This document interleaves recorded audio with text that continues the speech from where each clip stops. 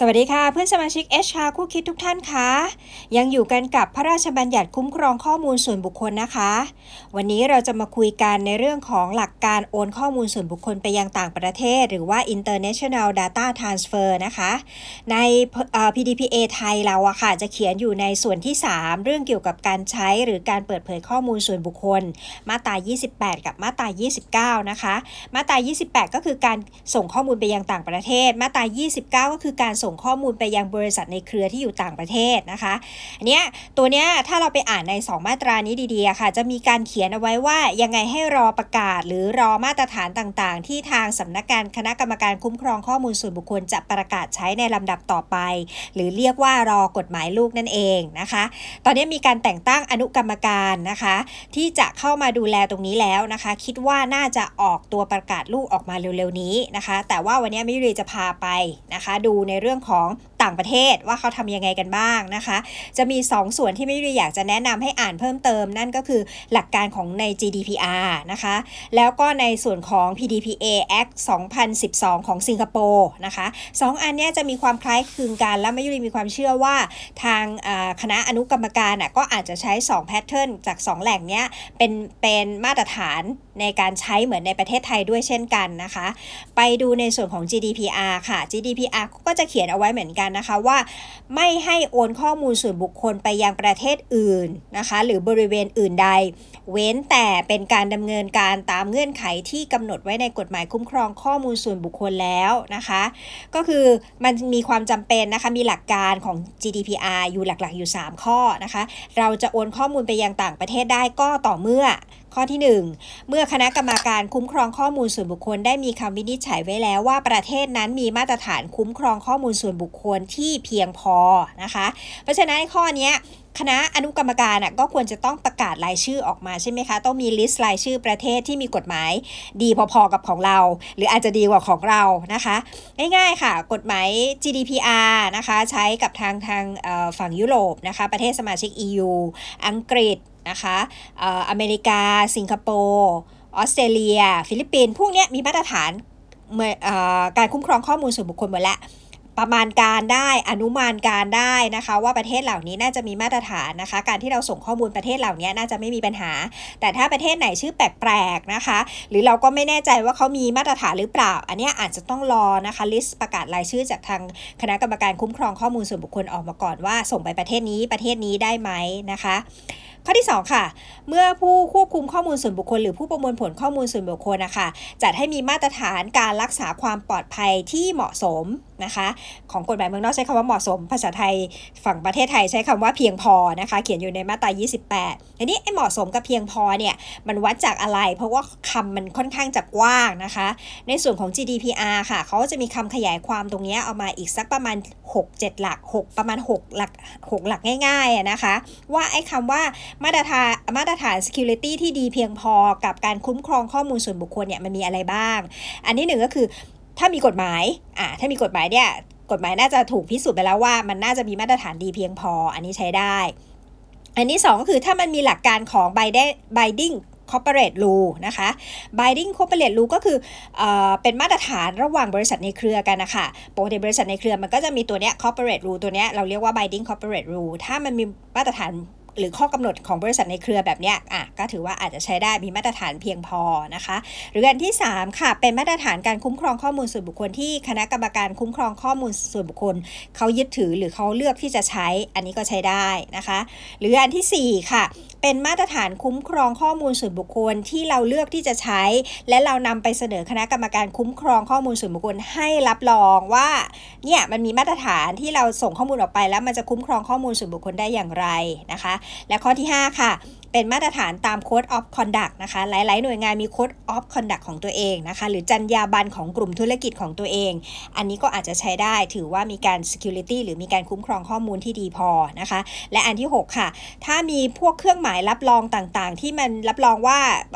อันเนี้ยคุ้มครองข้อมูลส่วนบุคคลดีพอนะคะมีมาตรฐานแบบนี้เป็นเครื่องหมายรับรองมานะคะถ้าตอนนี้ที่มิวเห็นก็น่าจะเป็นพวกกลุ่มของ ISO นะคะ ISO 27001 หรือ 27701 นะคะเป็นมาตรฐานในการรับรองเกี่ยวกับการทำ data protection นะคะก็ประมาณนี้ค่ะถ้ามีเหล่านี้ ข้อใดข้อหนึ่งนะคะก็อาจจะเรียกว่าเป็นการคุ้มครองข้อมูลส่วนบุคคลที่ดีเพียงพอนะคะอาจจะขออนุญาตส่งข้อมูลออกไปยังต่างประเทศได้นะคะ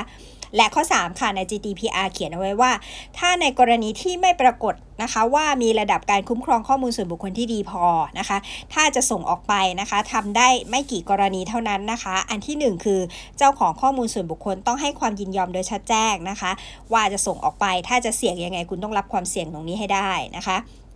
อันที่2คือการโอนข้อมูลส่วนบุคคลออกไปมีความจำเป็นเพื่อในการทำสัญญาหรือการดำเนินสัญญาระหว่างเจ้าของข้อมูลส่วนบุคคลกับผู้ควบคุมข้อมูลส่วนบุคคลนะคะอาจจะเป็นส่งออกไปเรียนหนังสือต่อส่งเรียนต่อหรือสอบทุนได้หรืออะไรเงี้ยอันนี้ก็คือต้องส่งข้อมูลออกไปนะคะอันที่3คือการโอนข้อมูลส่วนบุคคลมีความจำเป็นนะคะตามสัญญานะคะถ้าไม่งั้นก็คือมันอาจจะเป็นการสิ้นสุดสัญญานะคะอันนี้ก็จะเป็นไปตามสัญญาได้นะคะข้อที่4คือการโอนข้อมูลส่วนบุคคลนะคะมีความจำเป็นต่อการดำเนินคดีตามกฎหมายอาจจะมีคดีฟ้องร้องกันอยู่ต่างประเทศอาจจะต้องมีการส่งข้อมูลออกไปนะคะและรวมถึงการที่ระหว่างประเทศเนี่ยมีสนธิสัญญาการให้ความช่วยเหลือทางกฎหมายระหว่างกันด้วยนะคะอันนี้ก็ต้องไปดูอินเตอร์ลอด้วยว่าตรงไหนที่มันมีสนธิสัญญาอะไรบางอย่างที่สามารถส่งข้อมูลระหว่างกันได้โดยที่ไม่ต้องขอ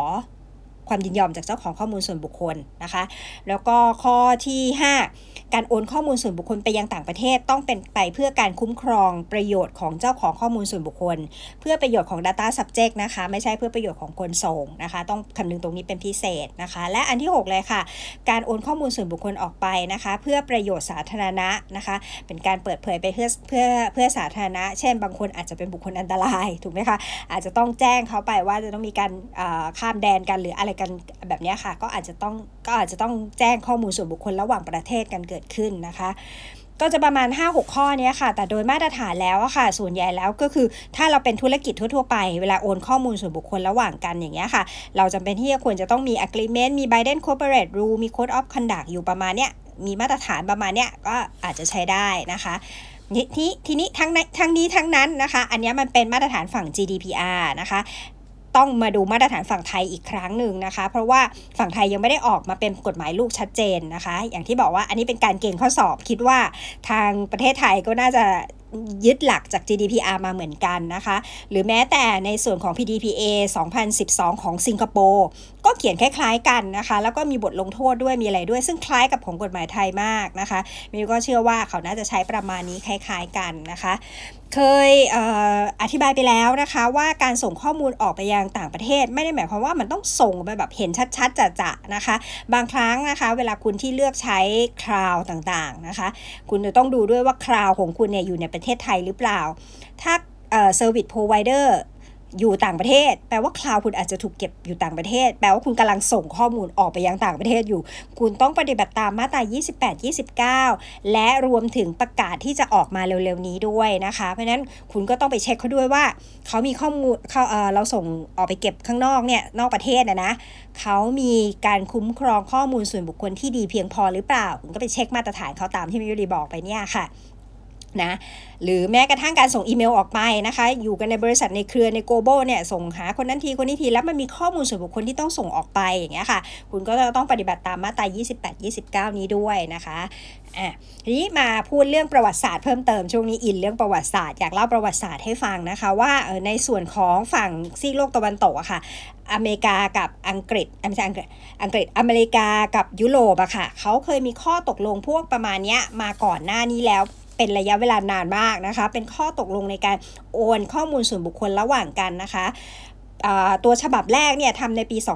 2543 นะคะเราเรียกว่าความตกลงSafe Harbor นะคะก็จะทำระหว่างฝั่งของ US กับฝั่งของ EU นะคะทีเนี้ยมันมีประเด็นปัญหากันเกิดขึ้นนะคะใน15 ปีต่อมาหลังจากที่เซ็น Agreement อะไรพวกนี้กันออกมานะคะก็จะมีตัวหนึ่งนะคะเป็นเคสหนึ่งถ้าใครเคยอ่านนะคะเป็นเคสของมิสเตอร์แม็กซิมิเลียนนะคะเป็นชาวออสเตรียนะคะแม็กซิมิเลียนเนี่ยค่ะเขาใช้ตัว Facebook นะคะ Facebook ที่อยู่ในไอซ์แลนด์นะคะเขาก็จะใช้ Facebook มีการให้ข้อมูลส่วนบุคคลของเขาลงไปใน Facebook นะคะมีการรีจิสเตอร์อะไรก็แล้วแต่นะคะแต่ Facebook เนี่ยมีการเก็บข้อมูลส่วนบุคคลของ Facebook ของไอซ์แลนด์เนี่ยเก็บไว้ในเซิร์ฟเวอร์ซึ่งอยู่ใน US ก็มีการคอมเพลนกันเกิดขึ้นทันทีเลยว่า ข้อมูลส่วนบุคคลเนี่ยมันถูกส่งออกไปยังต่างประเทศมันเป็นการ transfer ออกไปต่างประเทศแล้วมันคุ้มครองข้อมูลส่วนบุคคลดีเพียงพอหรือเปล่าใน US เนี่ยอะไรก็สามารถสอดแนมได้อะไรก็ได้เขาก็จะมีการเจรจาแล้วก็มีการขึ้นศาลอะไรกันนะคะอันนี้ก็ไปอ่านรายละเอียดเพิ่มเติมนะคะเรื่องของแม็กซิมิเลียนนะคะก็อ่านแล้วก็สนุกดีเหมือนกันนะเห็นซีรีส์ของการต่อสู้กันทางข้อกฎหมายนะคะสุดท้ายแล้วก็เลยยกเลิกตัวข้อตกลง Safe Harbor ไปนะคะต่อมาในปี 2559 อันที่เป็นภาษาไทยมาแล้วเนาะปี 2559 เขาก็เลยทำข้อตกลงกันใหม่ระหว่างสหภาพยุโรปกับรัฐบาลสหรัฐนะคะออกมาเป็นตัวหนึ่งเราเรียกว่า the EU-US Privacy Shield นะคะก็คือข้อตกลงนะคะฉบับที่เป็นของ EU กับ US อะค่ะ Privacy Shield ก็คือ Shield ที่แปลว่าโล่อะค่ะก็คือมีข้อกำหนดระหว่างการเกิดขึ้นนะคะว่าการจะส่งข้อมูล transfer data เนี่ยไอตัวข้อมูลส่วนบุคคลเนี่ยมันควรจะต้องมีหลักอะไรบ้างนะคะในตัว EU and US Privacy Shield เนี่ยค่ะมี7หลักประการนะคะง่ายๆนะคะอันที่1ก็คือต้องมีหลักการแจ้งนะคะ notice อันที่2ก็ต้องมีหลักการให้เลือกได้นะคะมีออปชันให้เลือกมีช้อยให้เลือกนะคะหลักการที่3คือต้องมีหลักของความรับผิดชอบ accountability นะคะหลักการที่4ก็คือหลักของความปลอดภัยในการ security ข้อมูลส่วนบุคคลนะคะข้อที่5ก็คือหลักของการจำกัดนะคะวัตถุประสงค์ในการใช้แล้วข้อมูลนั้นต้องมีความถูกต้องด้วยนะคะ data integrity แล้วก็ purpose limitation นะคะ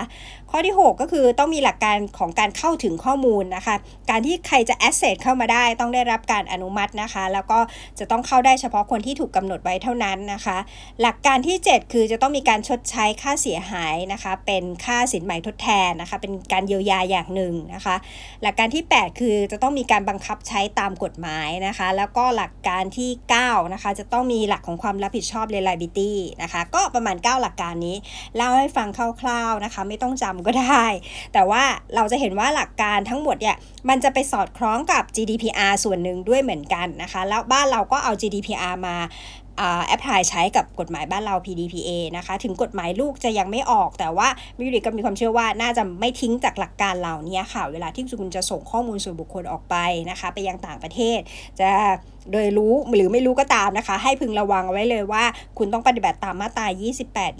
28 29พยายามเช็คพยายามดูข้อมูลว่าปลายทางเนี่ยเขามีข้อมูลเขามีวิธีการดูแลข้อมูลส่วนบุคคลนี้อย่างไรนะคะโปรเทคอย่างไรไม่ให้เกิดการล่วไหลหรือถูกการละเมิดขึ้นนะคะก็ประมาณนี้นะคะในมาตรา28 29การโอนข้อมูลส่วนบุคคลไปยังต่างประเทศคำถามที่ฝากทิ้งท้ายไปนะคะคุณส่งอีเมลไปยังต่างประเทศหรือเปล่าคุณใช้คลาวด์ที่ตั้งอยู่ในต่างประเทศหรือเปล่านะคะไปเช็คดูในองค์กรคุณนะคะถ้ามีสิ่งเหล่านี้นะคะแปลว่าคุณกำลังส่งข้อมูลส่วนบุคคลออกไปยังต่างประเทศอยู่หรือเป็นการ international data transfer นะคะกฎหมาย PDPA จะมีผลบังคับใช้วันที่1 มิถุนายนนะคะคุณจะต้องคอยดูตัวประกาศด้วยนะคะถ้าออกมาคุณต้องปฏิบัติตามนะคะก็วันนี้น่าจะเป็นประโยชน์บ้างนะคะพบกันใหม่ศุกร์หน้าค่ะสวัสดีค่ะ